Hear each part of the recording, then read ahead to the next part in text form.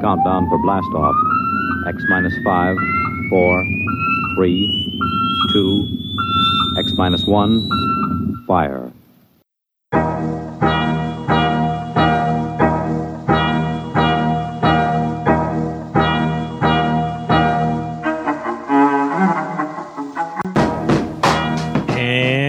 Welcome to another episode of the Forgot My Dice podcast. I'm your slightly smoky host, Jonathan Edwards, and with me, of course, the uncomfortable questions made by a pilot to my captain over, Mr. Robert Lundgren. How you doing? Hello. I'm doing good. If I occasionally cough or sputter a bit, one of my children decided to try and microwave ramen, and they did not put water in it. That'll do it. Yeah. That will do it. Minor fire. It's all under control now, but now my house smells like burnt styrofoam and cheap noodles. Well, it's about 8 o'clock there. You should be able to open the windows at this point, right? I mean, no, it's surely. still the raging inferno outside. Do you want to envy me, Jonathan? So the other week, it got up to a blistering, and this is how I know that I live in Oregon now and that I've fully converted. It was a blistering 86 degrees. 86. And I thought I was literally going to die from heat because that's just how things work in the PNW. Yeah, 86 would feel so cold right now. Do you have any idea what the low was? How about this? How much did the temperature go down just once the sun was out of the equation? 25 degrees. It went down 5 degrees an hour until we got to a nighttime low of 52. It was beautiful, man. It was beautiful. I'm not that lucky. Here, our lows are 85, and our highs are north of 100 these days.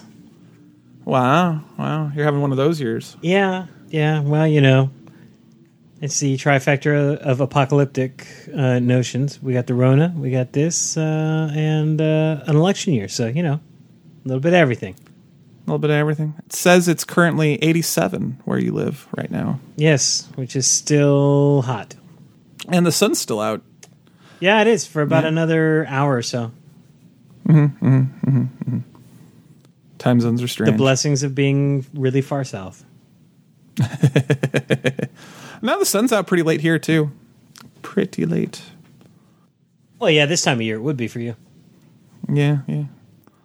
Currently, it's 66 and overcast out here, Jonathan. And let me just tell you, I was supposed to go to the beach today with my family. We're going to record this a little late because of it. But the weatherman's like, oops, we goofed. It's not going to be sunny today. It will be in the mid-60s in July. So that is my existence out here, my friend. I am envious. That sounds lovely. That's what I grew up with. So it got so cold, I almost thought about putting on socks. Almost. Don't get out of control now. Don't get out of control. Hey, the flip-flop is like the national shoe of Texas, man. That's not an untruth. That is absolutely accurate. Anyway, go on, sir. Sorry. I'm in a weird mood today, so just ignore me. It's all right. Currently 88 degrees here in Cedar Park, Texas. Humidity 59%. Wind out of the northwest at approximately 2 miles an hour. Oh my. More hits and more news at the top of the hour. Well, then let's, as always, start off this episode with a big old thank you to our patrons over at Patreon. You guys are helping us keep the lights on and maybe giving me some breathing treatments thanks to my kids. Also, we got an Amazon affiliate account. Yes. We need to sell 3 things on it within the next 3 months. Otherwise, they will revoke it. So if you're going to buy something on Amazon, can you click through us? Or buy Pizza Girl by Jean Fraser, which we put a link in the last episode. And now that I said that out loud again in this episode, I can put that link in again. Is she getting an audio version of it? I do not know. Because, we know a guy. Yeah, but I don't know if it's Ray's cup of tea, because there are a lot of lady characters in that. It's a very lady-centric book. That would make it difficult. Yeah, that would make it difficult. Well, Jonathan, happy National Nude Day. Hey, this is a day I can get behind. Get naked, do less laundry, and save the environment while using that hashtag National Nude Day. That is the national day. And it was far more amusing than the other national day, but I got to save that now. You know what's actually happened? We've actually had an episode, I think, because of randomness, come out on the same day as a previous one that we had. And yeah, I realized like when I explain all of the national days at once, it kind of like uses them all up. And so I got to like save them because you never know when that like random occurrence of cross whatever will happen.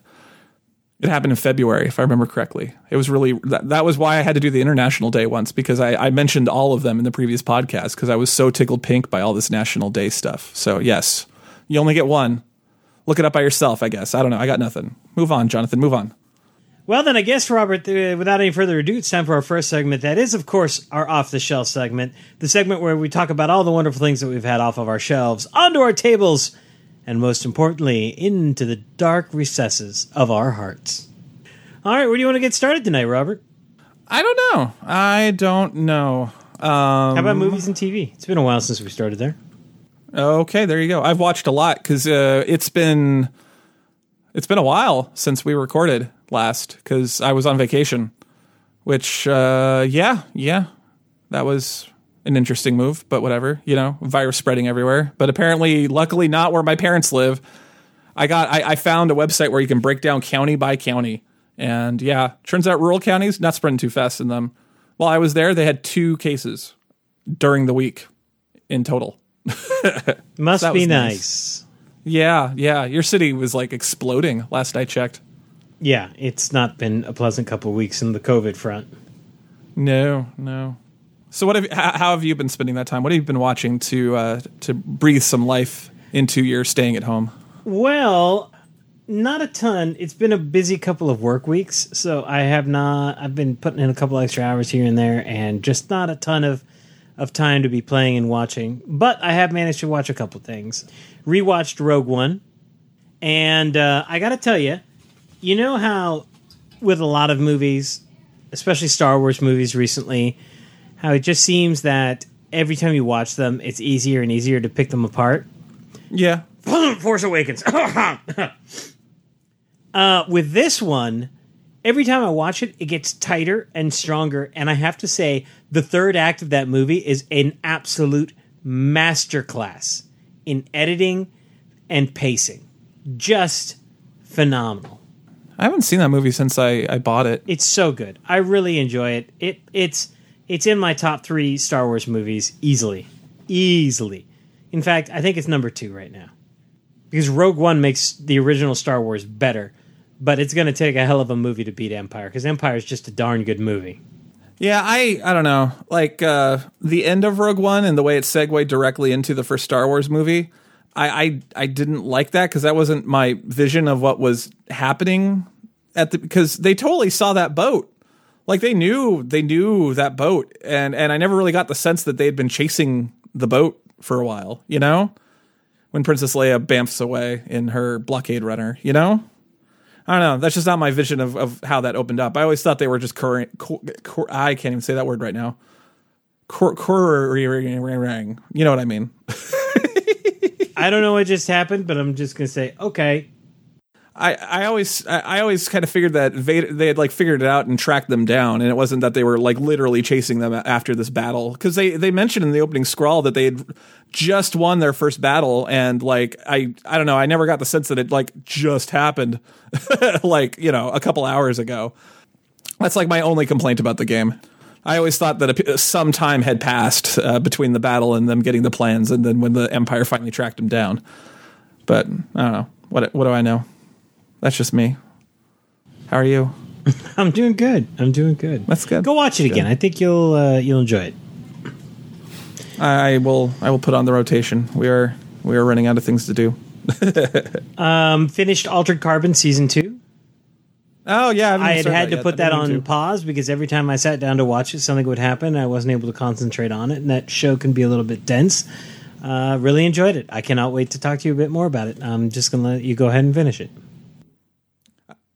That would require me to start it, but okay. I'll put that on the list. Gina, put that on the list. That's what we should have been doing the week that the eldest was out of town, instead of just, we watched a lot of inappropriate stuff. Yeah, so my eldest stayed for a week with grandma and grandpa, and yeah, it was just HBO messed up stuff, like after the boys went to bed every night. It was kind of fun, because we just don't usually have the time for that, and we got to watch a lot of stuff like that. It was great. There you go. Oh, well. I missed my daughter. What can I say? Nothing wrong with that. Nothing wrong with that. I had a chance to sit down and watch a genuinely fun, really good movie. Birds of Prey and the Fantabulous Emancipation of one Miss Harley Quinn. Okay, so I've heard a lot of good things about that movie, and it didn't do well. And a lot of people are like, this movie was poorly served by it not doing well. What was your opinion of it? This movie is phenomenal. It's so much fun. It is a fantastic DC movie that embraces the kookiness of some of the characters in the best of ways and could still be plugged into the greater DC universe if they decided to keep it around longer. It is fantastic. It works as a one-off. It works as a continuation of the series. And it's phenomenal. They did a great job on it. An amazing job on it. So why do you think it didn't hit? I don't think it was marketed well. And honestly, I don't know that how much love the DC universe has right now, because unless you're Jason Momoa and Aquaman, everything else bombs. Well, it didn't bomb. It was made for 80 to 100 million, and it made 200 million, but definitely not like a... No, but I mean, that's break even, because, you know, your marketing costs are double your budget, basically, at this point. Yeah. But it's fantastic. Very well written, excellent acting across the board, and it's fun. And, like, I don't get to say that a lot about movies, but it was fun. Intriguing. I'll have to put that on the list. Oh, hey, I got Curbside again. I can actually put that on the list. I don't know why it didn't do well. It really genuinely deserved to do better, and I don't think it's fair that it didn't. It came out at a really odd time. It was early February of the year, and I don't know that they knew what they had on their hands. Yeah, February 7th. It's a really bad time to be releasing a movie. Plus, on top of it, you had all the whole Rona thing happening, and that was when it was really starting to catch on and people were starting to pay attention and not go places. Yeah, it was a weird time. Because that's like 3 weeks before I was sent home. Yeah, that sounds about right. Yeah, I was definitely at the point where I was like, I'm not going to go see a movie in the theaters. Screw that. So I think it was just... It wasn't even in theaters that long. Yeah, well, I think most people closed down their theaters around like early to mid-March. And they did the video on demand, and nobody knew, anything about getting a movie that way. So I don't know. It was really, really genuinely unfair to the movie, because the movie's phenomenal. It's great. It's probably, I think it's even better than Wonder Woman, because it's fun and it knows what it is. Like, a Harley Quinn movie should not be serious, but it balances out the comedic aspects with some genuine, feels from time to time, and does a very very difficult balancing act. And not only does it pull it off, it excels. The script was written by Christina Hodson, and I follow her on Twitter. She's delightful. Yeah, she, and this makes me genuinely excited, she wrote the script for the Flash movie that's coming out. Is it coming out? I don't know. Is it really? It's supposed to be 2022, but let me tell you, this script was so darn good that just makes me that much more excited about the release of Flash. Yeah, I don't know. The Flash movie has been in such just development hell forever. It's not even funny. Oh, she wrote Bumblebee. Huh. And that was another movie that was surprisingly feels, and frankly was the best thing that ever came out of that franchise. Huh, that's streaming somewhere. I'll give it a go then, because I kind of hate watch all the Transformers movies from time to time, because, they're terrible. Bumblebee was fantastic, and it didn't, I walked into it thinking I was going to get more schlock, and I walked away saying, oh my God, they made a good movie. How does this happen? Michael Bay doesn't direct it. Yeah, pretty much.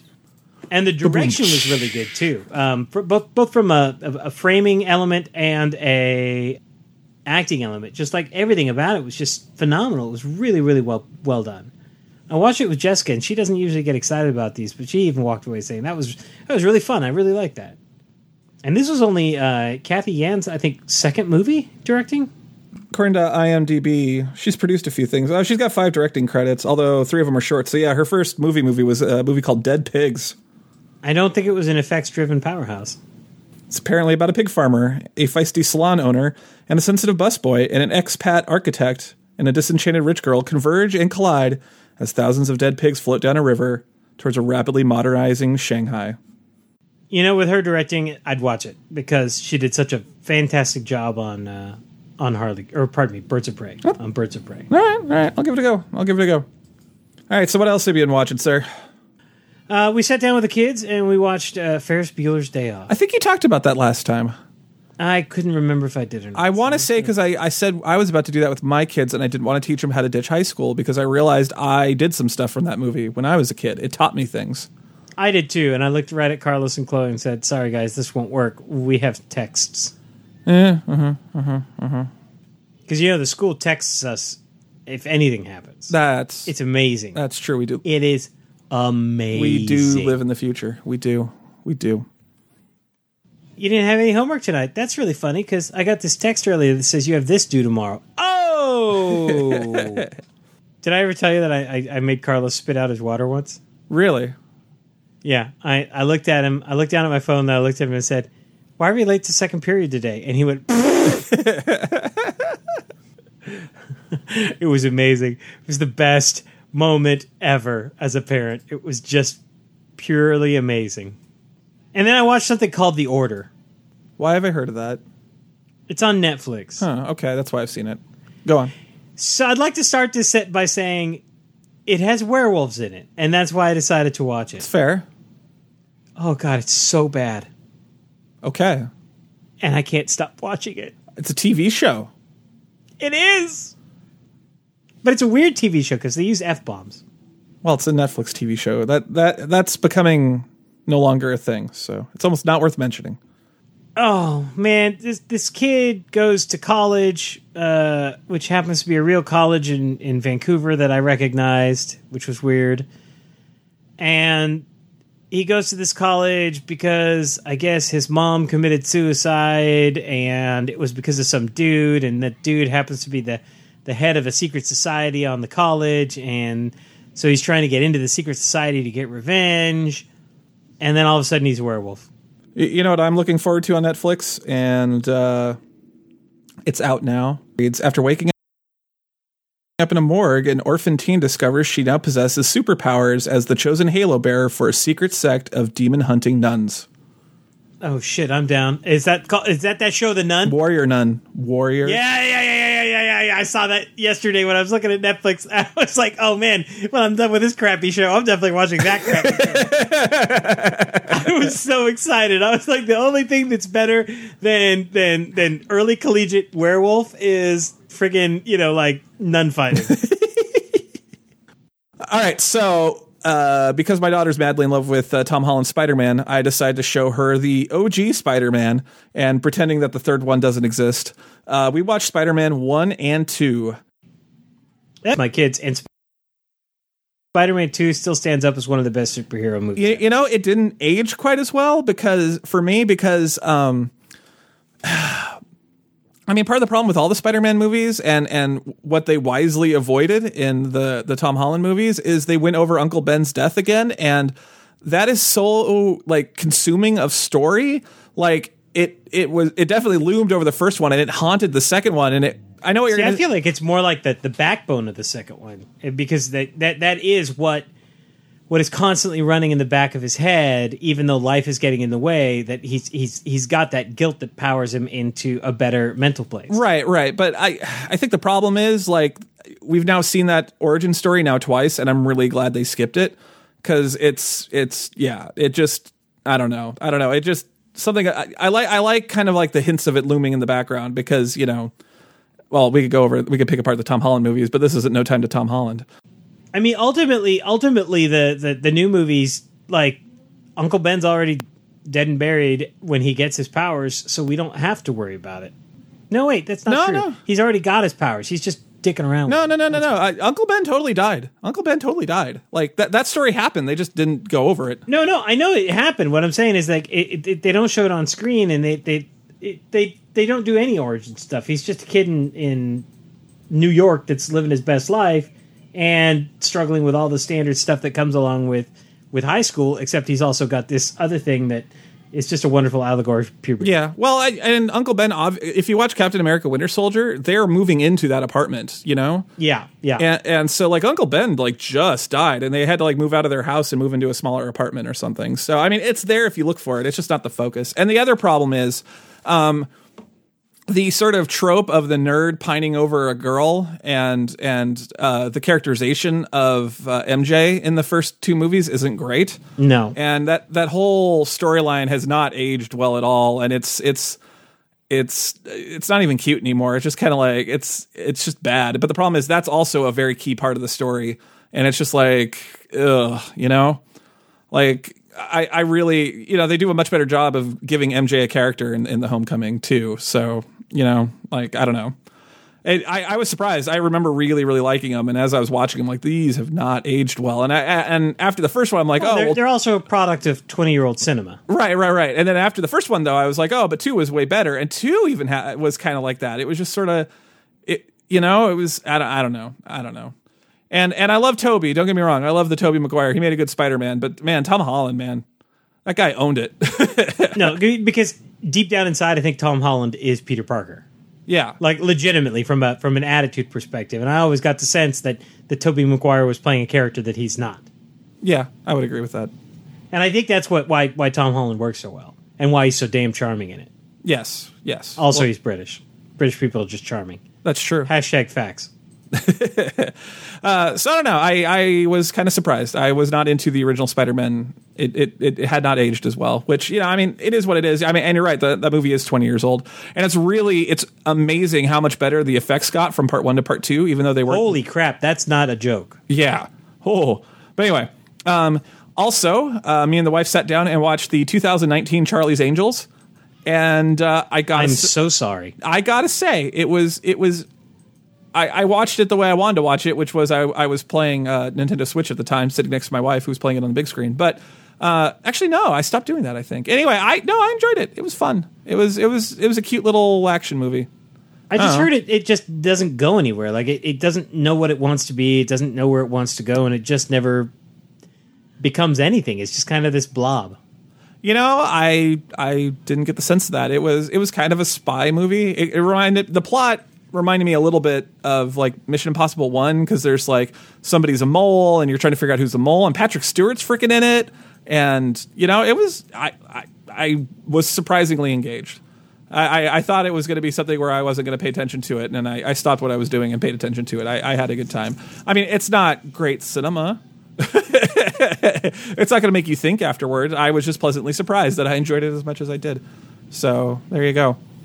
And the ladies in it were, they were cute. They did some clever stuff at a few parts, and there were explosions, and they beat up bad guys. It was fun. I don't know what else to say. It was fun. You might notice this is a lot of Stars stuff, because we got 6 months of Stars for my wife's Outlander addiction, and it's going to go away sometime next month. So we're just wringing all the Stars out of Stars that we can. Have you watched Black Sails? That's Stars? No, I need again. That's probably something we should have done while the girl was gone. Yeah, well, try and squeeze that one in if you can, because season 2 of Black Sails is amazing, just amazing, and it is such a refreshing take on that story. So we watched Jim Carrey's Yes Man next. Oh God, the kids watched that. I watched 10 minutes and I had to walk out of the room. It was too much for me. I'm not there anymore. Sorry, Jim. You were great on In Living Color. This is no longer for me. Yeah, I would agree. It was funny because, that movie is pretty old by today's standards. It's like 16 years, but like the whole trope of the romantic lead in a movie being twice as old as the lady lead, it was really painfully obvious in that movie, and it was kind of creepy. And they sort of played off of it a little bit. Like they were sort of aware that it was kind of not cool, but it was like, that trope needs to die in Hollywood. That movie was kind of gross because of it. Ugh. But yeah, it was all right. But other than that was the main. I can't remember who was the lead in that. Yes, man. 2008 comedy. 12 years old. Yeah, Zooey Deschanel. Comedy is such a strong word. I had an okay time watching it. It's based off of a book I wanted to read. Regardless, it was all right. And then on the last night of freedom we watched Quentin Tarantino's Once Upon a Time in Hollywood. Okay, don't say a word yet because it's sitting right here on my stack, and I just haven't had a chance to watch it. Okay. Damn. I really want to talk about that one. The Current War, 1917, and Joker sitting on the pile. Okay, well, watch that first. We'll talk about it next time. I really want to talk about it. And then last but not least, Matt Colville, who did Strongholds of Followers and a lot of other stuff. He does gaming streams, and he had a really interesting stream, which was one of his more recent ones. And it was it's titled The Future of the Hobby, if you want to watch this yourself after we talk about it. But it was riffing on just I don't know if you know this, but gaming is going through yet another round of Me Too and people getting called out for being kind of racist. Board games and video games. Yeah, right now. It's ridiculous. And tabletop. It's How did this not get all purged the last time? How is it that these little cockroaches just stick around in the shadows? It's disgusting. Yeah, well, Matt takes a long time to get to his thesis because he goes off about song lyrics and things he was thinking about and blah, blah, blah. But he basically asks the question, is Dungeons & Dragons fundamentally conservative in nature? He spends a long time talking about it, but the answer is kind of yeah, And it was just really interesting. It really made me think about it, about... Because a lot of Dungeons & Dragons, for one, Dungeons & Dragons worlds kind of assume that there was some sort of apocalypse in the past. Yeah. Because there's dungeons full of magic items that people made and ruins and whatnot, and those people aren't there anymore. But then there's also the strong sense of was it keeping the COVID apocalypse? Oh, that's not funny. But there's also a strong sense of keeping the status quo. Because, in a lot of fantasy universes, thousands and thousands of years go by and nothing changes. And, it was a really interesting take. It was because I never, I don't know if you could tell by the things we've talked about in this podcast, Jonathan, but I count myself as fairly liberal. And it just never occurred to me. What? Yeah. No, it's just been making me think lately. You? Yeah. No way. I mean... Yeah. You bake sourdough bread in your own house and live in the Pacific Northwest and have an aversion to pants and smoke a lot of weed. I don't those are not things that liberal people do. I don't know. It was just really interesting. And he was kind of waxing nostalgic on it. And he kind of commented that after he's done fulfilling his obligations to D&D, he might look into making something a little bit more, in his words, disco. Which you'll just have to watch it to see what he meant. Yeah, I mean, there's an inherent problem with classical fantasy in that it is basically an allegory for race relations, and it always has been. And sometimes it's not as overt as it has been. You know what I mean? Well, how about this? I was listening to Ken and Robin talk about stuff today, and Robin was talking about a Pathfinder novel he wrote, and I haven't read it, and I'm not exactly sure what they meant, but he said that it was about a heist. It was like a fantasy heist. And he wrote it in what he called the present tense, where, they didn't refer to things as old or whatever. I don't know exactly what he meant by it. I kind of want to get this book and flip through it just to see what it was. And he said a lot of people push back on it because fantasy, when you read fantasy, especially Tolkien and stuff, it's... Yeah, it's an old world, and everybody is stuck in the way things are done. And nothing's new. And everything, yeah. And he said, just writing a fantasy novel, he got a lot of pushback. And one of the guys that works with him at Pelgrane, Gareth Hanrahan, his fantasy novel that he just published is also written in the present tense, and he's gotten some flack for it, which makes me want to read it because I want to know what it is, because I don't know. I'm not a writer. I don't know the academics of it. I just have to read it and experience it. But yeah, it's I don't know. It's weird. It's weird to think about. It's been making me rethink some of my gaming habits of late a little bit. Not that I'm not going to run my Medieval Spain game because I'm too madly in love with it, but still. But I'd be interesting to see what Disco D&D turns into. Yeah, but see, here's the difference, man. That running a Medieval Spain game, you're dealing with history, and so therefore you're trapped within whatever the historical. It's based on medieval. It's not Medieval Spain. It's based on Medieval Spain. Okay, well then that's different, and so scratch all that. Yeah, it's based on Medieval Spain. Sorry, I should be clear. It's based on medieval. It's yes, yeah. Anyway, I don't know. Speaking of Medieval Spain, though, this is a good way to segue. I'll go into my RPGs. I got a bizarre RPG. I went down to my local shop, and he was really cool to me, as always. Thank you, Rune and Board in Hillsboro, Oregon. You guys rock. And so I saw this on the shelf, and it just spoke to me because I've been kind of obsessed with medieval Spain. So there's a company, well, whatever. The game's called Aquilare, and the R is supposed to be rolled because it is definitely a Spanish RPG, but I can't do Aquilare? that. Yeah, I can't even do it. I've been trying, man. It sounds it just doesn't work. But and that's the Spanish word for coven or ritual to summon a demon, and it's basically Ooh, that's a fun one to have in your pocket. Yeah, and it's a funny game because it's set in the 15th century in Spain, and you basically play people who who get into the study of magic to try to like raise your station in life. I think that's how it's been pitched. I haven't gotten far enough into the fluff to see what they actually want you to do, but yeah, that it holds out. But yeah, it's like you can. It's hilarious because the game's actually really old. It's on its 3rd edition, and it was made by a company that used to translate D&D products into Spanish or into Spain for like a Spain audience. And this was their first RPG, and it's like the anti everything in America RPG because you can literally summon the devil in it. Like there is a magic spell in the game that they describe to summon Lucifer and chat with him, you know? Don't tell that to my city council people. You'll be accused of being a witch. Yeah. It's just so anti everything that was happening at the same time in the United States. Cause, you know, they talk about, you know, books, like they talk about actual like angelic and demonic lore.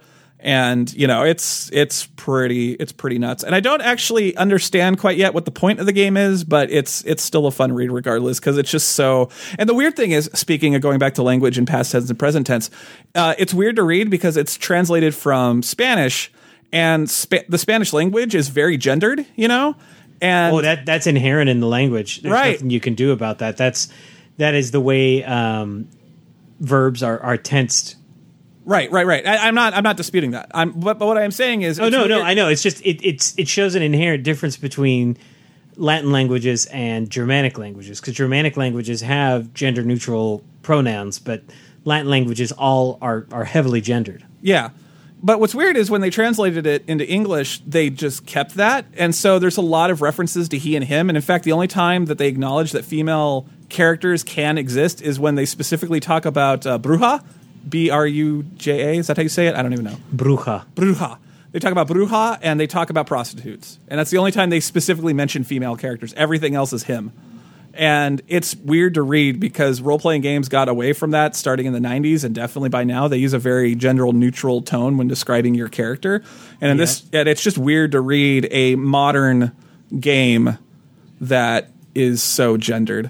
But the book is freaking gorgeous. It looks like a medieval manuscript, and they've got all these original. You sent me some really pretty pictures. Yeah, it's a cool thing. I don't know if I'll ever run it, but I'm having a heck of a time reading it because it's just so different. It's just so different. And yeah, and I found the magic spell. It's in there. You can summon the devil and have a chat with him. Try to get some power from the devil. Now it's a party.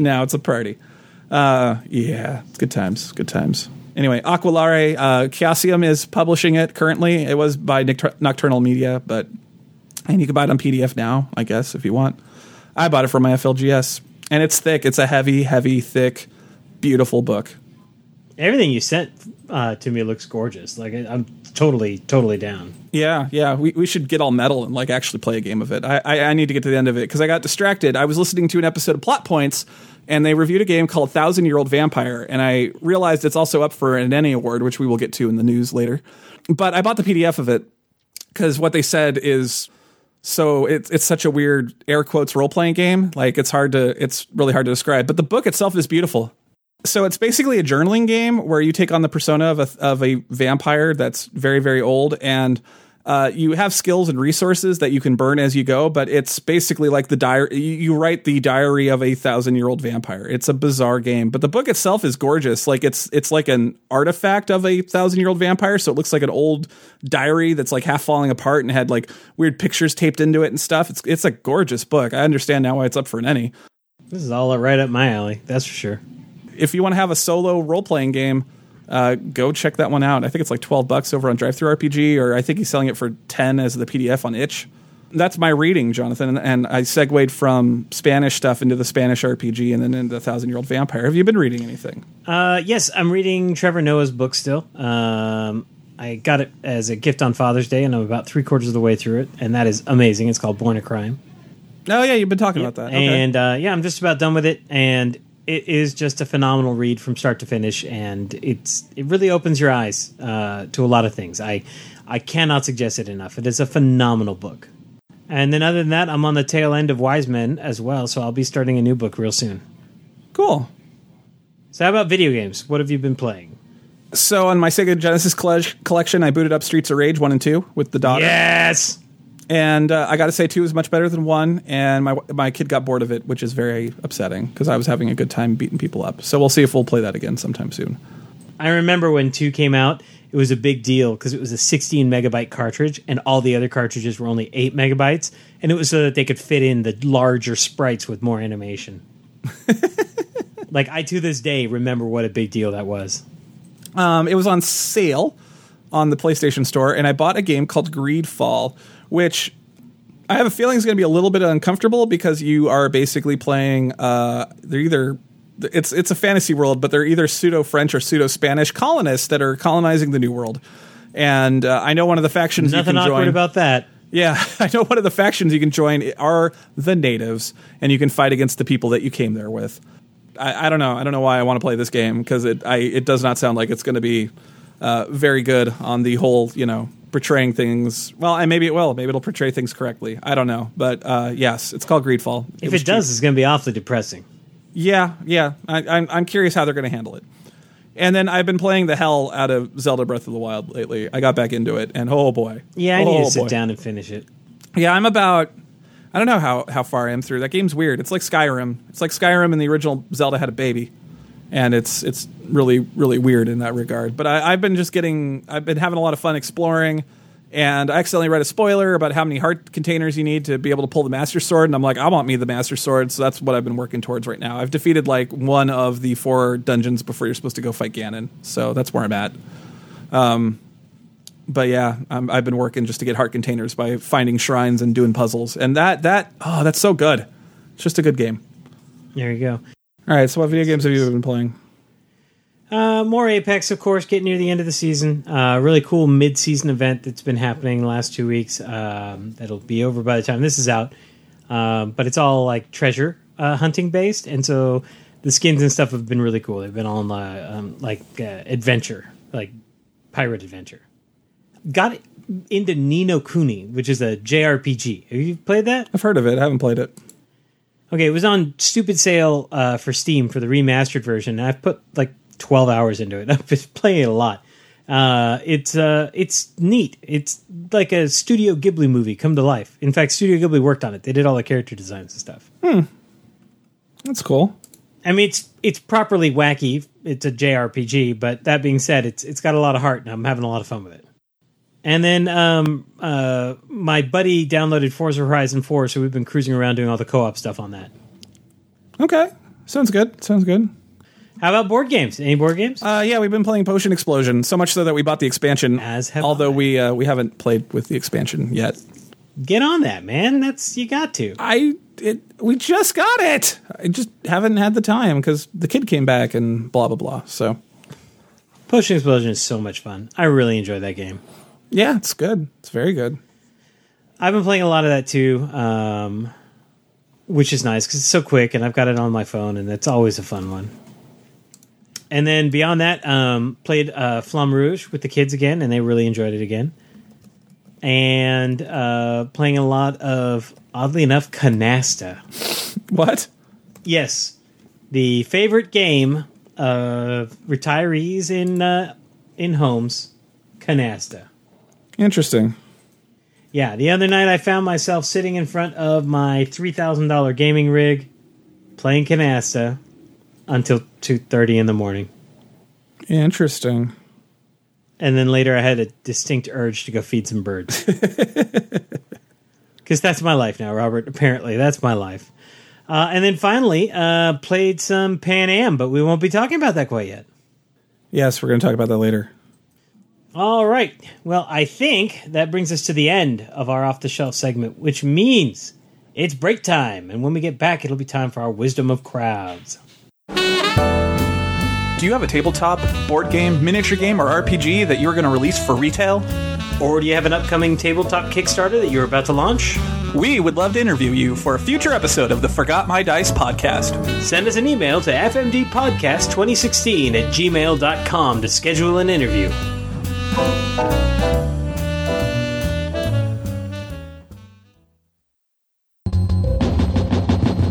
And welcome back from the break. It is now time for our Wisdom of Crowd segment. This, of course, is our bi-weekly tabletop news segment. And first, an escape game, Robert. You've heard of the Unlock series, right? Yes. This is made for me because we are getting Unlock Star Wars, the escape game. Nice.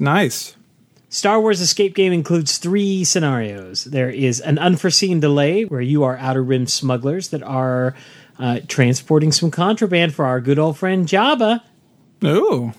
Next, you are going to do Escape from Hoth. You are part of the rebellion. You're stationed at Echo Base, and you're on routine patrol on your Tauntaun, and your base becomes unreachable. Oh. And then finally, Secret Mission of Jeddah.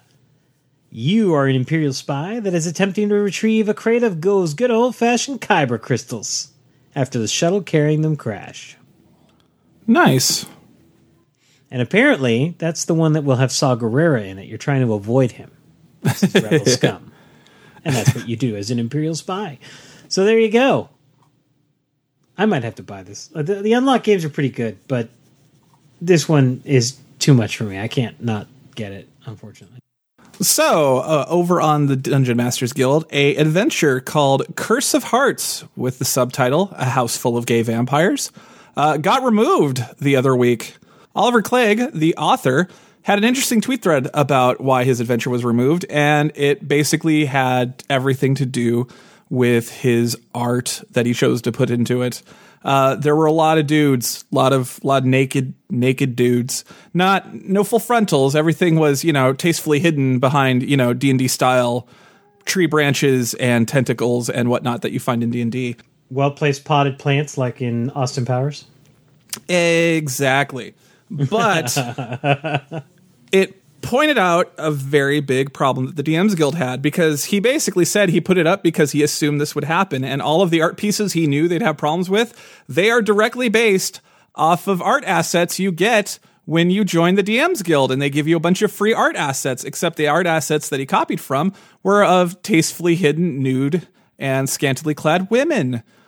And yes, the DMs Guild apparently has no art direction. Hold on. It's a trap! Well played.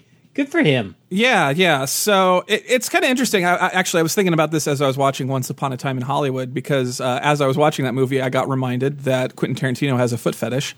But you're the second person to say that to me in the last week. My buddy Jamie just watched the movie, and he said the same thing. It started sending me screenshots of feet. But yeah, no, it was making me think of that whole concept of, the male gaze, and like the art was very much aimed at the queer gaze, I guess is a word for it, or the whatever, I don't know what you'd call it, but at not the male gaze. And yeah, no, they had a problem with that, and they said it was way too suggestive, and yeah. You know what? Way to point out the complete double standard. I think that was a beautiful move on his part. Well played. To his credit, he's been kind of posting what they've said, and he said that they have been very nice to him at the DMs Guild. They didn't have to let him have his adventure back, because basically once you put it on the DMs Guild, you just sign away all your rights to it. It becomes Wizards property, but they decided to give it back to him. And that the people he's been talking to have been very professional and very kind, and and he's like, don't harass them. They don't deserve it. It's not like they're being awful to me. But it's raising some points. But it raises a valid point, though, and it needs to be discussed and it needs to be embraced. Right, and that's what he said, which has happened, because DMs Guild has now said they are going to go to Wizards and they are going to hammer out actual art directions, because of this they've got people pointing out a lot of art that, is suggestive, but it happens to be of women, and that's been skating by. And it's straight up in the art packs they give you, Yeah. Like they said, his art was too suggestive and in BDSM themes, and then there's a whole bunch of art with demons and like BDSM gear, with like flails and in leather straps and whatnot. And there's a picture of a succubus, and she's very clearly like nude, and and it's like, what's the difference, and it's like, he's got there is none, frankly. It's ridiculous that there would even be one, and I'm really glad that he found them in the double standard, because whether or not it's appropriate is up to each individual, right? Right. But the fact that they have clearly stated that boobs and scantily clad women and demons in BDSM gear is fine, but dudes in naked dudes, or tastefully hidden naked dudes and people in BDSM gear is like that's a bridge too far. And it's like, where do you Oh yeah, because barbarians are always so well clad in clothing. Yeah.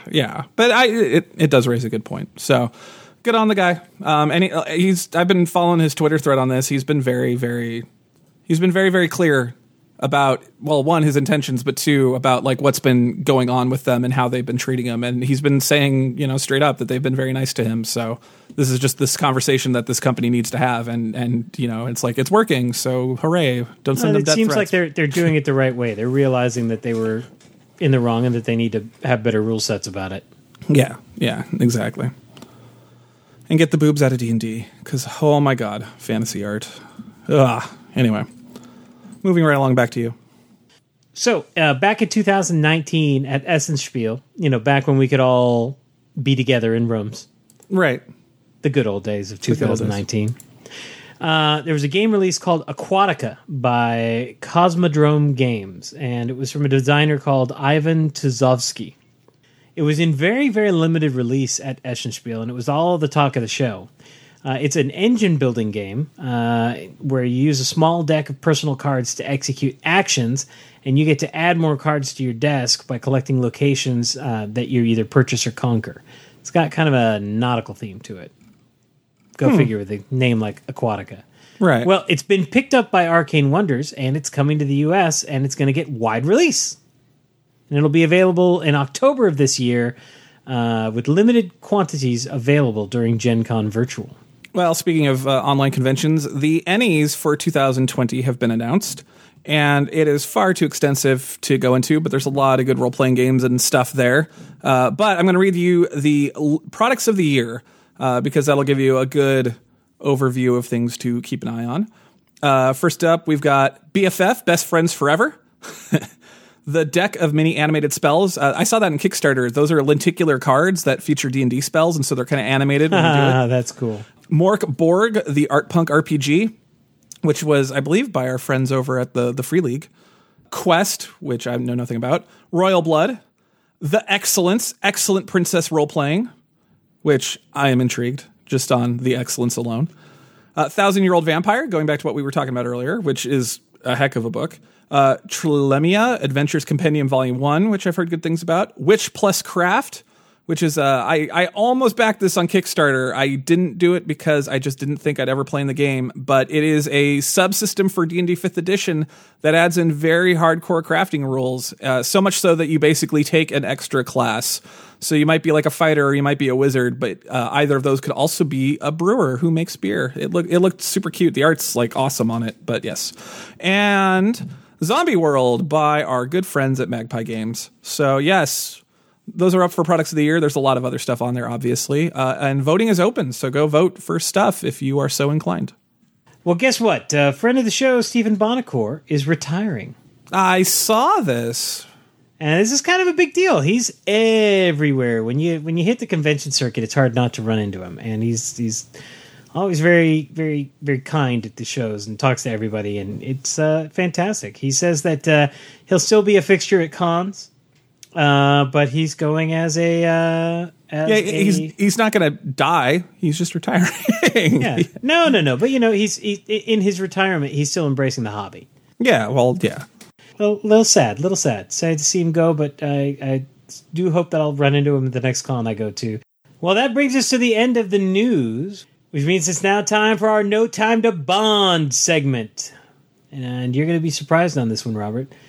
It's time for part 14 of our 28-part series. We are halfway, buddy. I know. I'm so excited. We are watching, of course, the 007 movies in order of release. Just go listen to the last 14 episodes if you haven't tuned in yet. So tell us about what we're watching today. This is our first deviation in the series because we keep adding stuff to it. Released on October 7th, 1983, we watched Never Say Never Again. Or Thunderball 1.5. I'll accept either. Yes, a mere 4 months after our last movie, Octopussy, came out. What a difference, right? Yeah. Wow, one of my kids is just screaming. He is upset. He probably is not getting iPad time because he refused to take an Adventure Bite.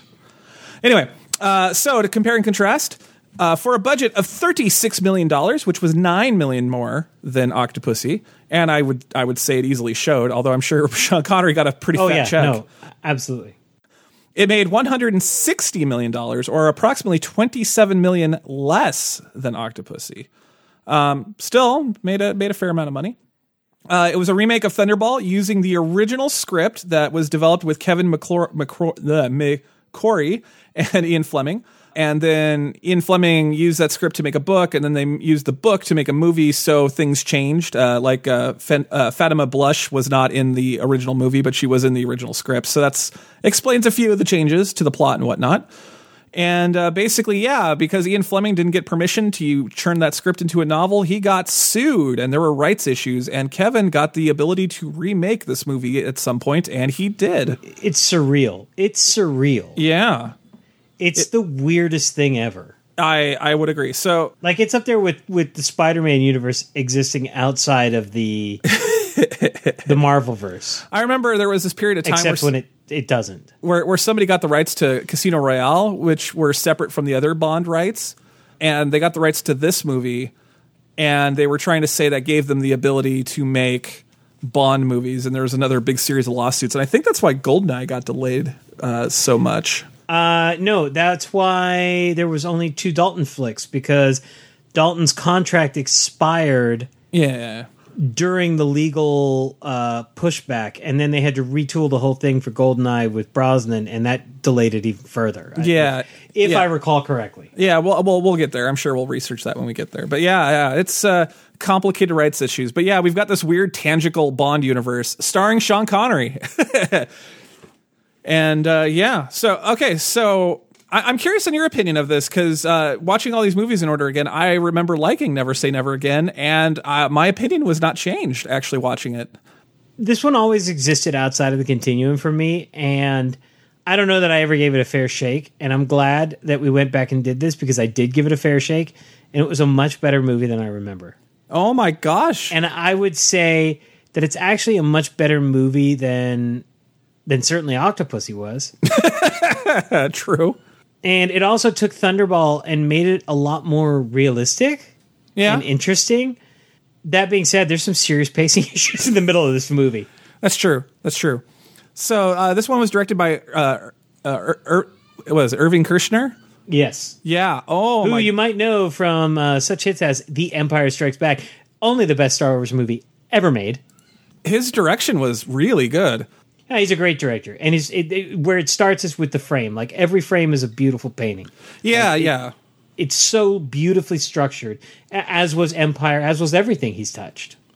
Yeah, well, I didn't really realize it, but like, he's a very modern director, because he makes really good use of that like 70 millimeter space, because John Glenn and a lot of the Bond people, they screw this up all the time. They always have Bond like center frame constantly. Well, yeah, because they're old school. Like, they're thinking like it's the 50s and 60s still, and camera technology had changed dramatically in the 70s. Yeah, and just the framing of shots and drawing your eye and using negative space and just really being able to take it all in and giving you that really like big experience that you couldn't get on TV because it was so square. It was so L7. Yeah, no, it's just so impressive, like just the way it was directed was very impressive, and it made the whole experience much more cinematic than I remembered, and just made it seem so much bigger and larger than life. And it's honestly, it's like what the Bond films needed for a really long time. I didn't realize it wasn't there until I saw it again. I'm like, oh my God. Well, I think I texted you during this,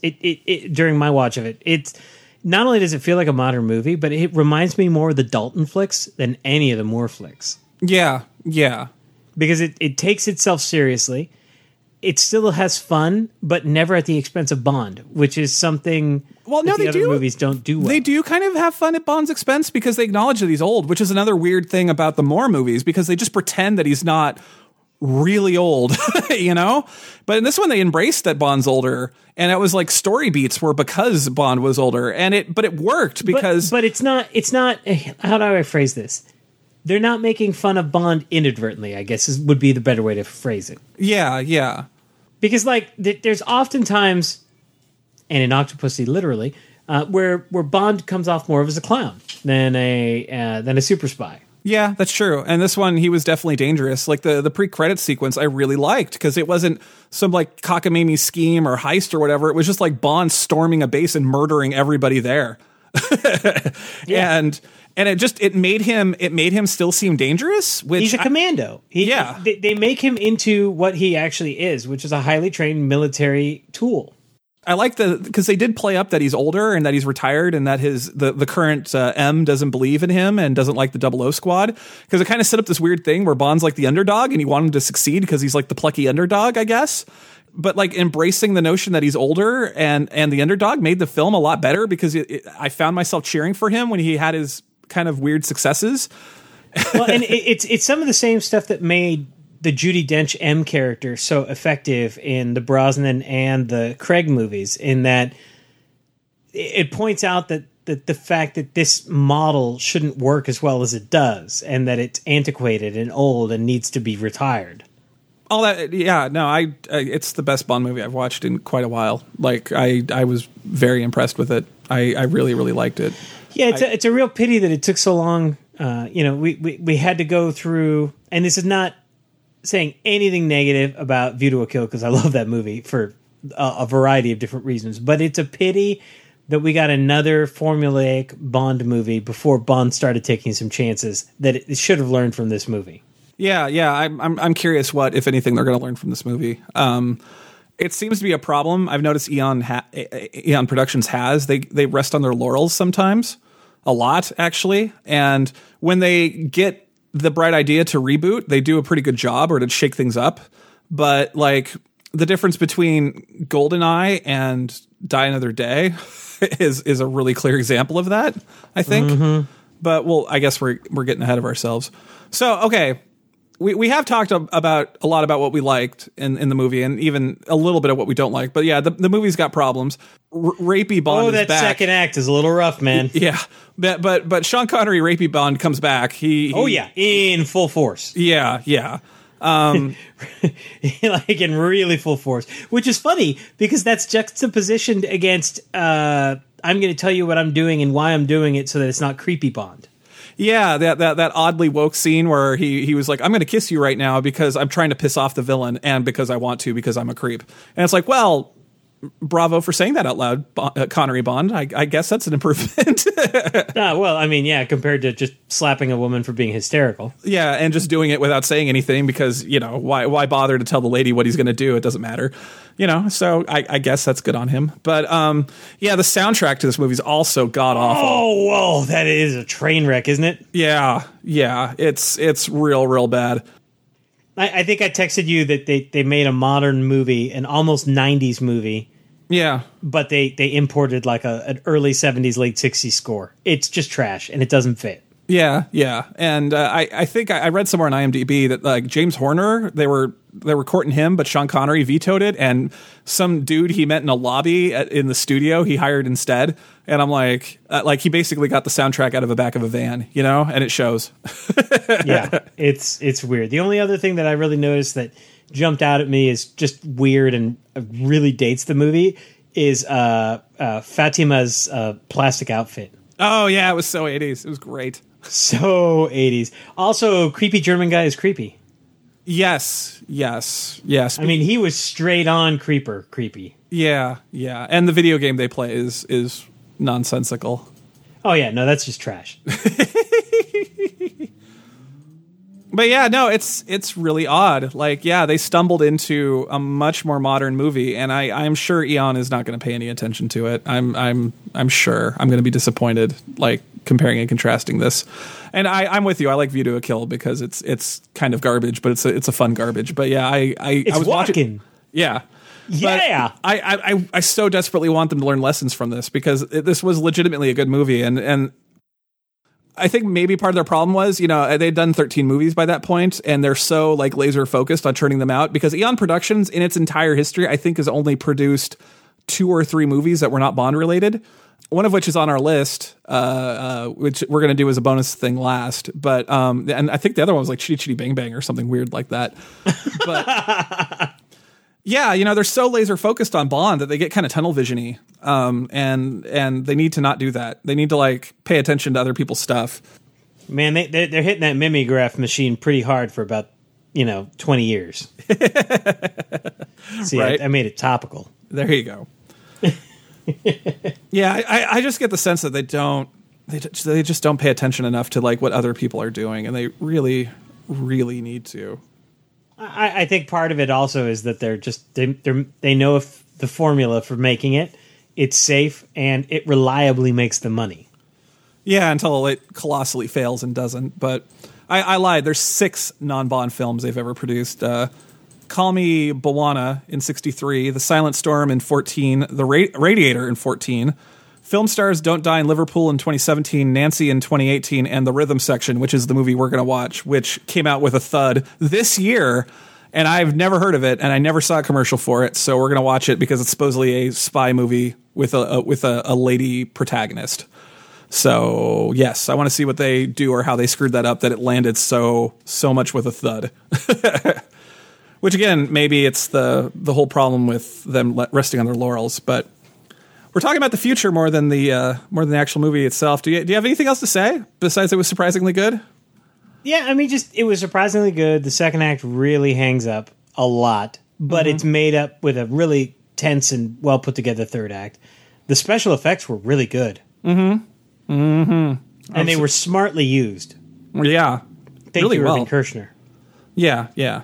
But I will tell you this, the score, not only does it not fit, but it actually weakens the movie because it doesn't enhance it, which is what a good score should do. It detracts from it. It's distracting, and it's just, it's so bad. Yeah, if I had anything to add, it's got all the problems that Connery movies generally have. They're a little bit better about a few things, but overall it was really surprisingly engaging. Like, it was also surprisingly modern. Yeah. And just beautifully shot. That whole, I think it's near the end of the third act, but when Bond comes back to the safe house after Fatima Blush has killed everybody there, like the whole way they shot that weird house was beautiful. Yeah, no, it was really clever. Because it's a lot of white walls and weird angles. Like the house itself is made kind of strangely, but like he filmed it in a way that just kind of added to the weird sense of foreboding. And it was so well done. I'm like, this scene's marvelous. and well, if anything, it's a wonderful commercial about why Irving Kershner was such a good director. Yeah. And Bond ate an apple. And as I found out, you know what eating an apple is shorthand in Hollywood? Cockiness. That makes sense. If you ever see anybody eat an apple in a Hollywood film, it's because they are being cocky. It is shorthand. It is communicating to you that they feel they're being cocky. That's why Kirk eats one in 2, right before he does his surprise, like, hours seem like days, the most stupid code ever. That's why he does it in Star Trek Part 1, the reboot series, when he's winning the Kobayashi Maru. Eating an apple. That's what it means. Now you can't unsee it. True. Just like that vein in Julia Roberts' forehead. Now you'll never be able to not see that. You're welcome. I mean, I've known about that for years. I know. It's there. Yeah, but once you see it, you can't unsee it. You always notice it after that. No, it's there. It's there, Robert. It's there. So next time we have our personal guilty pleasure of the Bond movies, A View to a Kill. I don't think that it's going to be good, but I think I'm going to friggin' love it. Yeah, I hope so. I hope so. I remember I remember there's a lot of points in it where I felt a lot of the ways I felt about Octopussy, but then Christopher Walken gets on screen and all of a sudden it's much more entertaining. And he's grinning from ear to ear, and it's just ridiculous, but he's so over the top with his villain that the ridiculous just makes it better. We'll see. We'll see how we feel next time. I'm genuinely looking forward to this. And that'll be the last Moore movie, man. We'll bid him adieu. Move on to the Dalton. Man, that's the end of an era, isn't it? Yeah. Like, it's hard to believe. I mean, we've been with Moore since what? 71. 71, and this will be 86, I think? 85, I think. 85. It's every 2 years, so 83, 85. Yeah, man, that's rough, man. That's a long time. I'm really curious what's going to happen after Craig retires in this next movie, which may never see the light of day because... Yay. Thanks, Rona. And that's the capper on what is arguably the best Bond series to date. Yeah, but anyway, we're talking about the future and not what's going on right now, so we should move on. All right. Well, that brings us, of course, to our Year in the Life segment. This is our segment where we take a look at what we deep dove a year ago in the pre-Rona days, and we have some time to talk about it again. So, what was that? If we're 91 now, 60-something or other? Forgot My Dice, 60s? episode 67. High concept humor. Oh, look at the game we reviewed. It's so topical. We talked about Pandemic Rapid Response, which is a work of fiction for the U.S. government. Oh! So I've seen this at Target. Ooh, that stung a little. That sank in after a while because it first it made me want to be sad, and then it was just so sad it made me want to laugh. And we're going to get, November's coming. We have a chance to fix this problem, but that's neither here nor there. Anyway, I obviously didn't buy it. Have you played it, Pandemic Rapid Response? Yeah, actually, oddly enough, a fair amount. I met some friends in Florida in January, and that was one of the games that we played a lot because it's so quick and easy to play. That's cool. Yeah, I keep seeing it at Target. I keep thinking about it, but I haven't. Target regularly has stuff on sale, and I'd say if you can catch it on sale, it's a good buy. I mean, it's a good buy for full price, but it's a good buy. Yeah, I'm thinking if I buy another version of Pandemic at this point, it's going to be Pandemic Iberia, though, because that one speaks to me. I know it does, because you're such a Spainaholic. I know. Spain's amazing. I actually want to go to Spain, which is weird. I'm not much many moons in Spain, and it's a wonderful country. I do not have much of the travel bug, but I would love to go to Spain. I don't know why. Cordoba. I do have the travel bug, and I can tell you that I would retire and live out my days in Spain with a dog and a villa quite nicely. And your wife, right? Optional? Oh, I'm just kidding. She doesn't listen to the show. Please don't tell her that this happened. I'll cut that out just in case. No, of course, my family's welcome to come visit whenever they want. So your wife can come visit? Oh, yeah, she can come visit, hang out for a couple days, and then I can go back to being alone in the Spanish countryside with my dog. So I've been making a character for 1,000-Year-Old Vampire, and I decided to make him from Spain because, why not? I'm obsessed. I might as well do it. And I was reading about...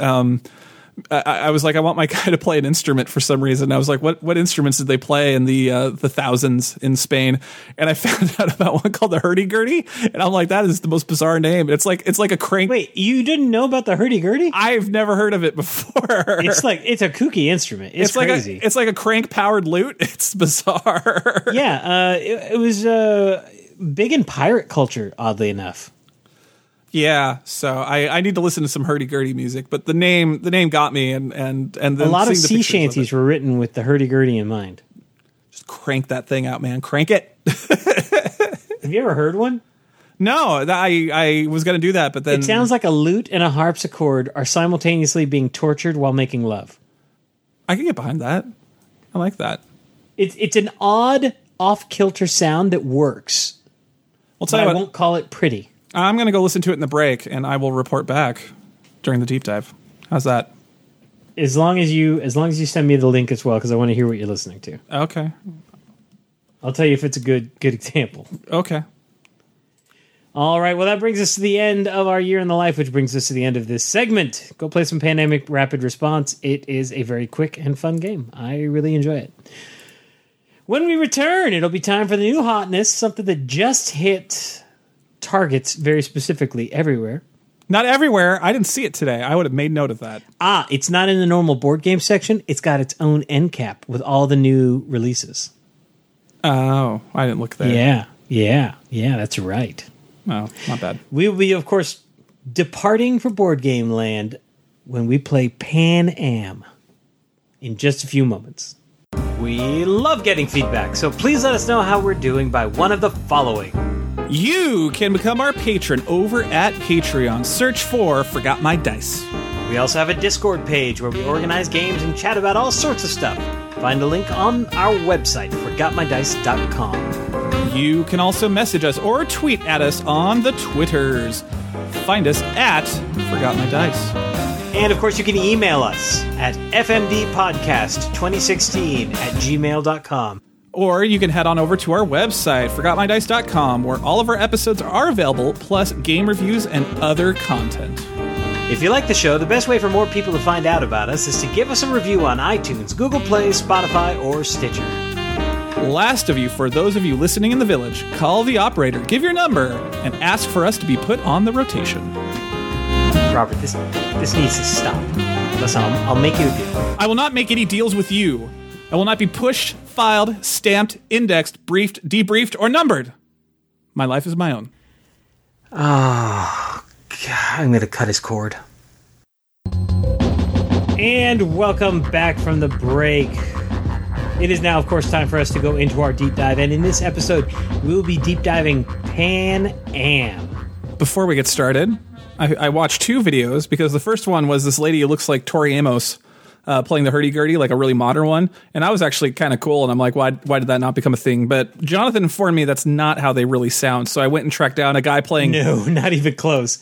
That lady was playing a beautiful, modern instrument that was made out of like space-age materials. So I went and found a guy playing a medieval one, and it sounded the same in the sense that you obviously played it the same way, and it was being able to produce the same notes, but there was a lot more like buzzing and whininess to those notes that was missing in the modern one. It was pretty impressive, though. It's like, how is this not still a thing? That's a great instrument. The modern one sounded gorgeous, you know? I'm like, why aren't people playing that now? The old one sounded old, but it was still kind of cool. So there you go. You can bring it back. Pass, but thank you.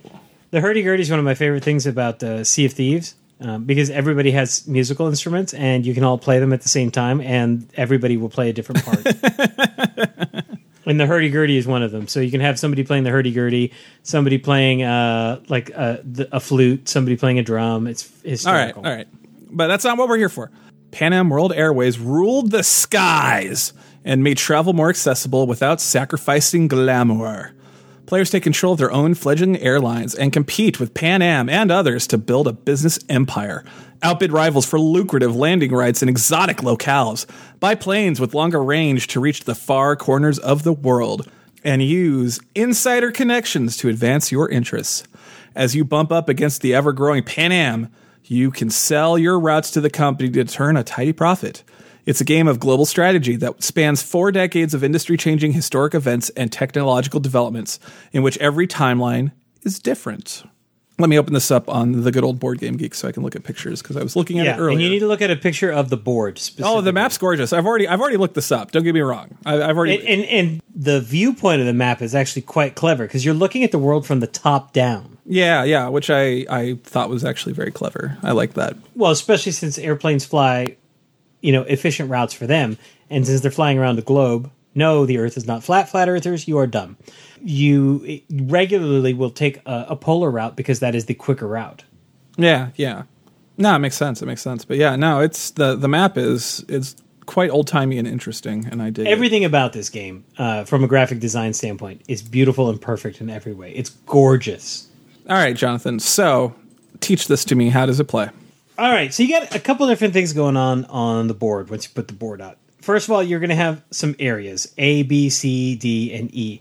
And those are important, and the reason they're labeled that way is because that is also the order that you'll be resolving things in once you play. Now, you'll see that the map is primarily made up of the continents, of course, and all the different routes. And these routes are pre-existing. Think Ticket to Ride. Yeah. The routes are all there.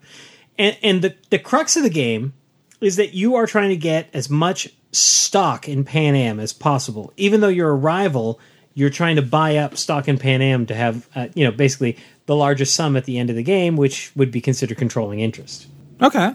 So how are you doing it? Well, that's where things get really interesting. So the first thing that you're going to do in any given turn is what's called the event. And what's really neat is that the event deck, it consists of 7 cards that are all numbered rounds 1 through 7, and you get 5 or 6 different round 1s, 5 or 6 different round 2s, etc. So you get to mix and match these and have a different set of 7 rounds every single time you play. The first thing you do is the event phase. You reveal the event for the round, and you look at the stock price. And the stock price will be written in the lower left-hand corner of the card, and it will either tell you to move the stock price up by 1, down by 1, or to set the stock price to a specific predetermined number. Generally, in round 1, it's going to be a predetermined number. Now, what's happening in the game is that Pan Am's stock is moving up and down based on things that are going on in the world. So, for instance, there's a card about the Great Depression, and guess what? The stock tanks. Yeah.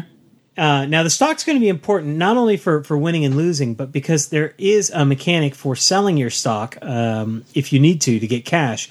And so it's important that the stock is that you're watching what the stock is doing, because it could, potentially cripple you.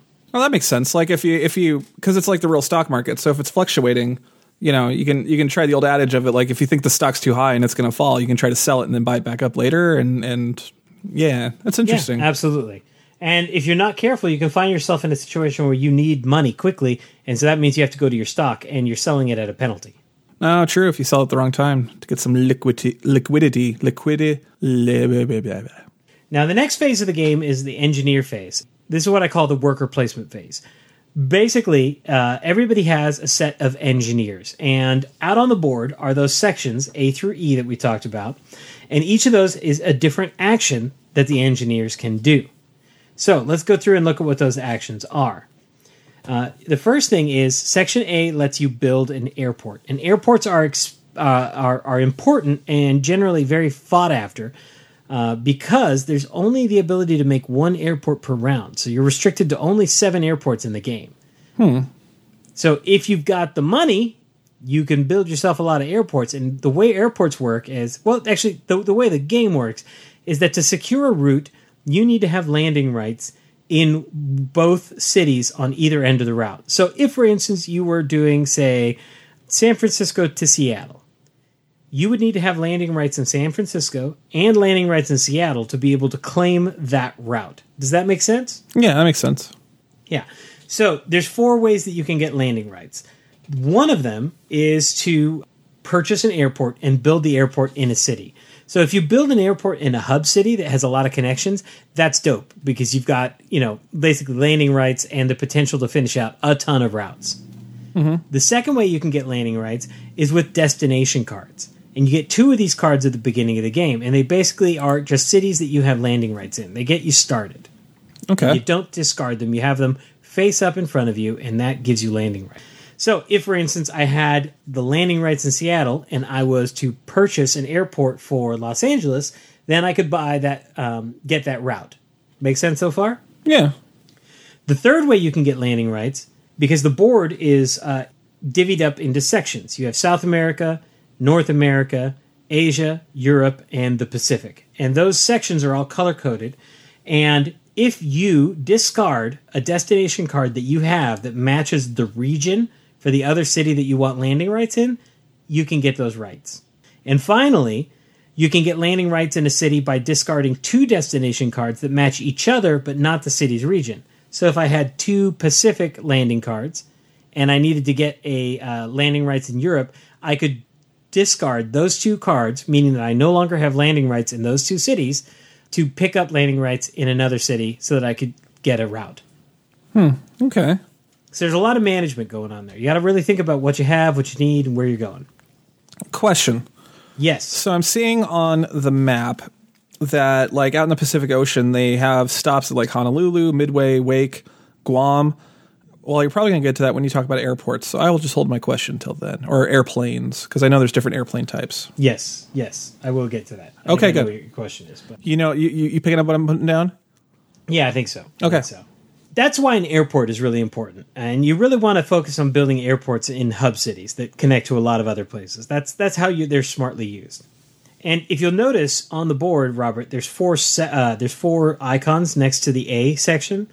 That's because this action is a bidding action, which means that you could put your engineer down on the 3, which means that you're willing to pay $3 to build an airport. And then somebody else can come along and bid 5, and somebody else can come along and bid 7, and somebody else can trump you all and build an airport for 9, or they can just throw their engineer on 9 to begin with and just be done with it. Now, the engineers you have are limited, but if you put them down and you get outbid, you get that engineer back, so you don't lose the action. Okay. Next up is the B section. And in the B section, you're going to have 4 spaces where you get new destination cards. And each of these is a bidding action as well. And you can see that the bidding action on the destination cards starts at 0 and caps at 6. So there's only going to be 4 destinations around that you can purchase as a company. And you're going to have to outbid other players to get those destinations. Next to the right is the C area. And C is all about buying planes. Now, you start the game with 3 airplanes. There's 4 different types of planes in the game. There are trimotors, there are clippers, there are cruisers, and there are jets. And you'll notice that each of them has a specific range associated with them. Trimotors only have a range of 1, clippers a range of 2, cruisers a range of 3, and jets a range of 4. Now you'll notice that the cruisers and the jets are covered at the beginning of the game. That's because they are not revealed until some time has gone by and you get a little deeper into the game. Because every round represents a section of time in Pan Am's history. So as you go deeper into the rounds, new technology is evolving. Planes can go further. They can, and which is a really neat gameplay mechanic. So you're using these planes to put these down on the routes that you're claiming, because you have to have a plane that can fly the distance of the route or greater to claim a route. Okay, that makes make sense. Yes. Yeah, so if you've got a trimotor, you can only claim routes that are 1. But if you've got a jet that travels 4, you can pretty much claim anything on the board, from a 1 to a 4. Now, there's Question. Is there any other reason to take any jet over the other? Like, if you have a 3 route and you have a cruiser doing it, is there a reason to upgrade that to a jet? Well, it just depends on the game that you're trying to play and the routes that you're trying to secure. If it's more important for you to secure the route than it is to save your long-distance jet for the bigger routes, then that's a decision that you have to make. But mechanically, like, a jet isn't more glamorous or doesn't provide. No, but the jet routes are worth more to you. Right. Okay, I'm just making sure there's like there's no tactical decision to put a jet on a 3 route just because the jet is cooler or something. So that was my question. Okay. No, there is a mechanical reason though. There's definitely a mechanical reason. Yeah. In Section C, with the planes, you have finite amounts of these planes that are available to you, and they're all sitting in these neat little trays that come with the game that are called hangars. And these are also bidding actions, which means you have to bid for aircraft every round. Now, in Section D, you get the first non-bidding action, and that is routes. That is claiming a route. So if you have both of the cities on either end of the route, and you put one of your workers down on Section D, which is routes, then you get to claim a route of your choice. And those go from left to right based on when people put their workers down. Okay, question, because we didn't get to this in the jets. So if there is a route that is... Hold on, let me see if I can find one for an example. So say you've got landing rights in Nome, Alaska, and you've got landing rights in San Francisco. Can you bypass Seattle and do a 2 + 1 = 3, or do you have to have the plane? Okay. The routes are pre-established. You have to have a plane that'll go that distance or greater. Okay, makes sense. Yeah, so you've got 6 spots there that people can claim routes on in any given round, and they are not bidding, but whoever gets there first gets to claim first. Okay, makes sense. And then finally, you have over on the E section the directives, and there's only 3 of these that are available any given round. And the directives have 2 purposes. One, you get to take a card off the directive deck, and these are secret cards that do different things in the game. They'll either tell you when you can play them, or there'll be an end of the game action that might get you some additional points. And these are all, basically rule modifiers that all work, generally speaking, in your favor. Okay. So these are all the different actions that you can take during the engineer phase. Now, remember I told you that there was more than one thing that the directives did? The people that put an engineer down on directives get priority access the next round. So even if you're not the first player, if you have an engineer in that section, resolving from left to right, you get to go before any of the normal play. Okay. So that's the engineering phase. Next up, we get the resolution phase. And that's where we resolve everything that you've put down your engineers to do. And that goes alphabetically from section A to section E. Whoever has the top bid for an airport will have to pay up and then purchase the airport, and they get to put it down in whatever city they want. Then for the bidding on the destinations, you have to go in order, and you resolve the cost of the bid, and then you take the destination card and add it to your player mat. And at the end of every round, if all 4 destinations are not purchased, any destination that's left over gets $1 placed on it, which means that it's more lucrative in a couple rounds down the road. So you get to take that $1 as well if you claim that destination. Next, you resolve who got to purchase a plane. Again, you just pay your money, grab the plane, and take back your engineer. Next, you get to claim routes.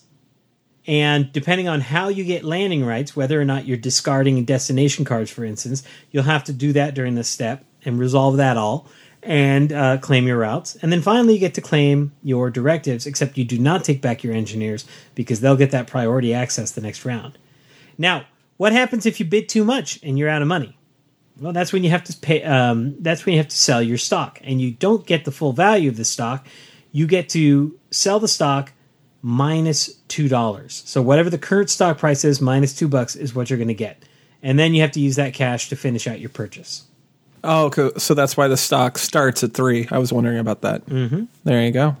All right. Next, you get the Pan Am phase, and in this phase, this is when Pan Am, which is the NPC, is expanding on their own. So there's a die that comes with the game, and that die has 4 designs on it. There's a South American path, a European path, an Asia-Pacific path, and then the actual Pan Am symbol. And what happens is, at the end of the round, you look at that event card that came out at the beginning of the game, and you see how many times you have to roll that die.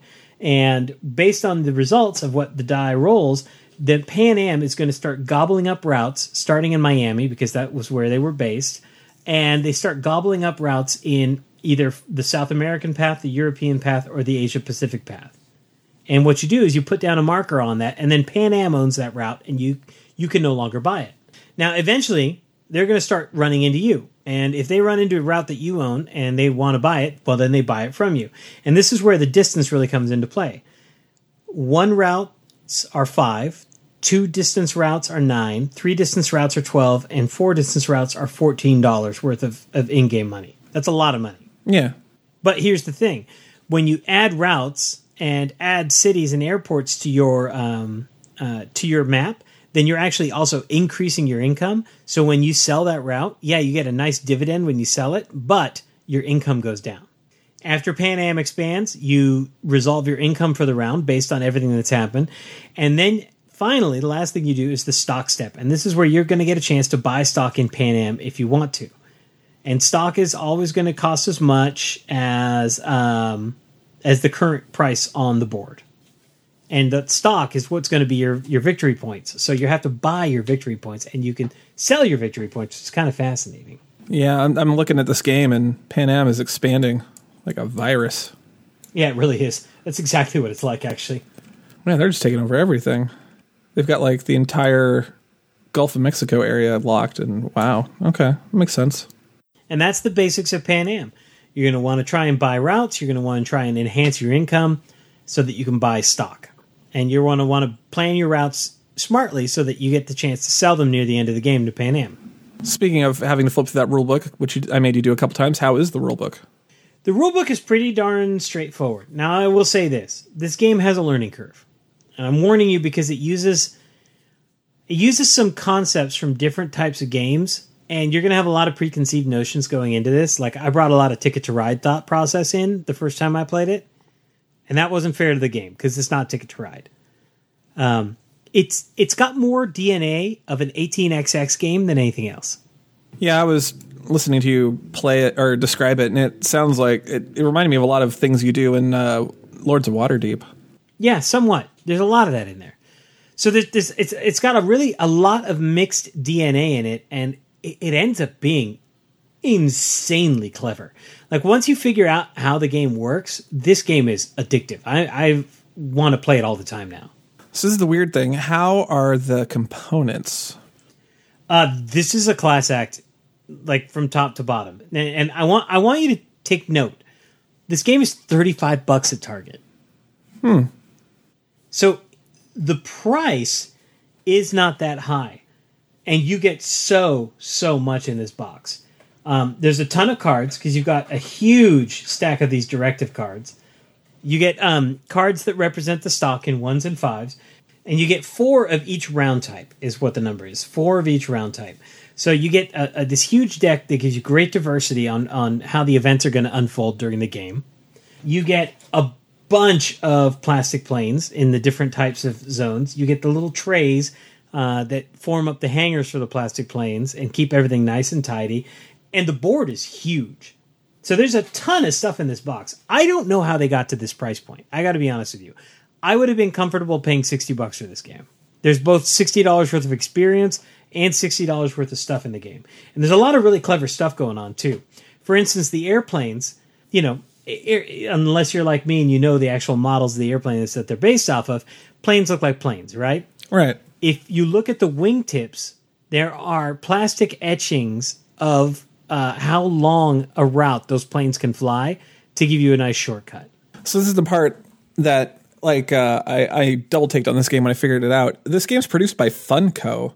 So I was expecting a lot of, weird little bobble-headed people, but it's not. It's No, this is their new games division. And here's the cool thing. It was developed by Prospero Hall, who you might remember from our Horrified review. Those guys know what's up. They make a damn good game.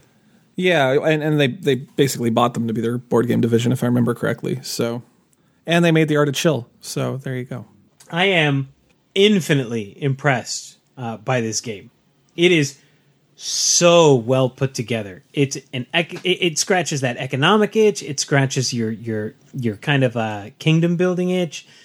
It's a thinky game, but it's not hard to pick up once you learn the basics of the game. That being said, there's definitely a learning curve there.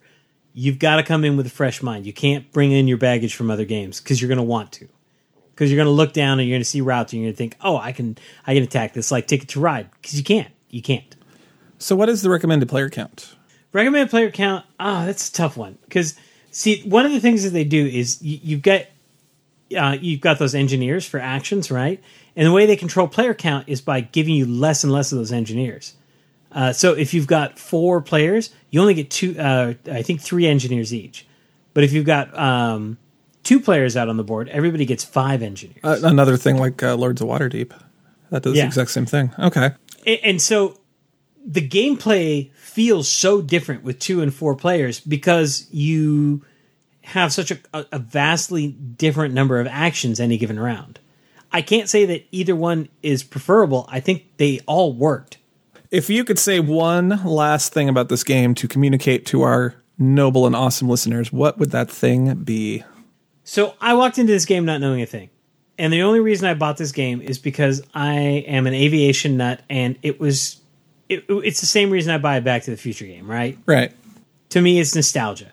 And seeing the Pan Am logo and seeing all those old clippers really made me happy. And I just wanted to have it on my shelf for that reason. And then I set it up, and lo and behold, Prospero Hall has done it again. The same way they did it with Art of Chill, the same way they did it with Horrified, they made a phenomenal game that is absolutely perfect for the assigned theme, does some really novel and interesting combinations of mechanics that make it feel original and different from anything else you've played, and it all just works so beautifully. It is an amazing package. I also wanted to say one last thing. I feel that this needs to be reiterated. You're getting all this for $35. The only thing that feels chintzy in this production is the box. It's a little thin, and it's held together with stickers when you buy it. The little clear stickers. That's funny. And that annoys me. because I like my games to not have stickers. But everything in the box is of extremely high quality. It's well thought out. The graphic design is gorgeous. I mean, like, there's just no negative aspects here. I can't believe that they're giving this game away for $35. It's a $60 game. Cool. All right. It's one of the best economic games I've ever played. And I usually don't vibe with economic games. This one's phenomenal. It's really good. So that is Pan Am the board game by Funko, of all people, and not a funny-headed collectible among it, which is all the more impressive. No little dudes. No little dudes. The engineers, which are the only actual dudes in the game, are, oddly enough, the most abstract of the bunch. They're just a gear. Everything else is real straightforward. The airport looks like a control tower, and the planes are planes. Honestly, this game is like my game of the year so far. It's that good. It's only July. Well, that's why I said so far. So far. Okay, fair enough.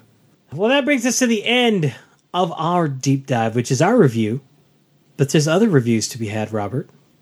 Yes. So as I said last time, if you give us a 5-star review on iTunes, I will read it aloud, and I will read anything you say verbatim, although I may have to bleep us later.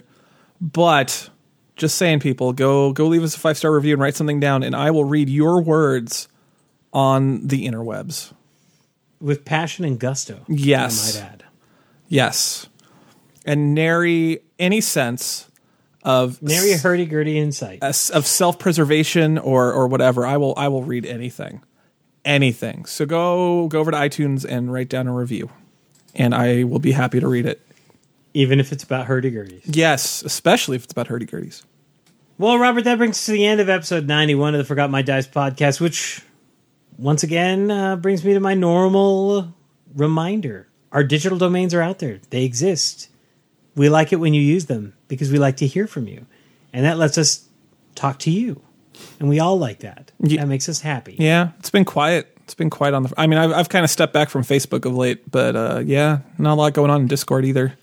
Yeah, it's been quiet in general. I don't know. I don't know about you. This is a busy time of the year for me. Yeah, no, it's a weird time of the year. It's COVID time, man. It's COVID time.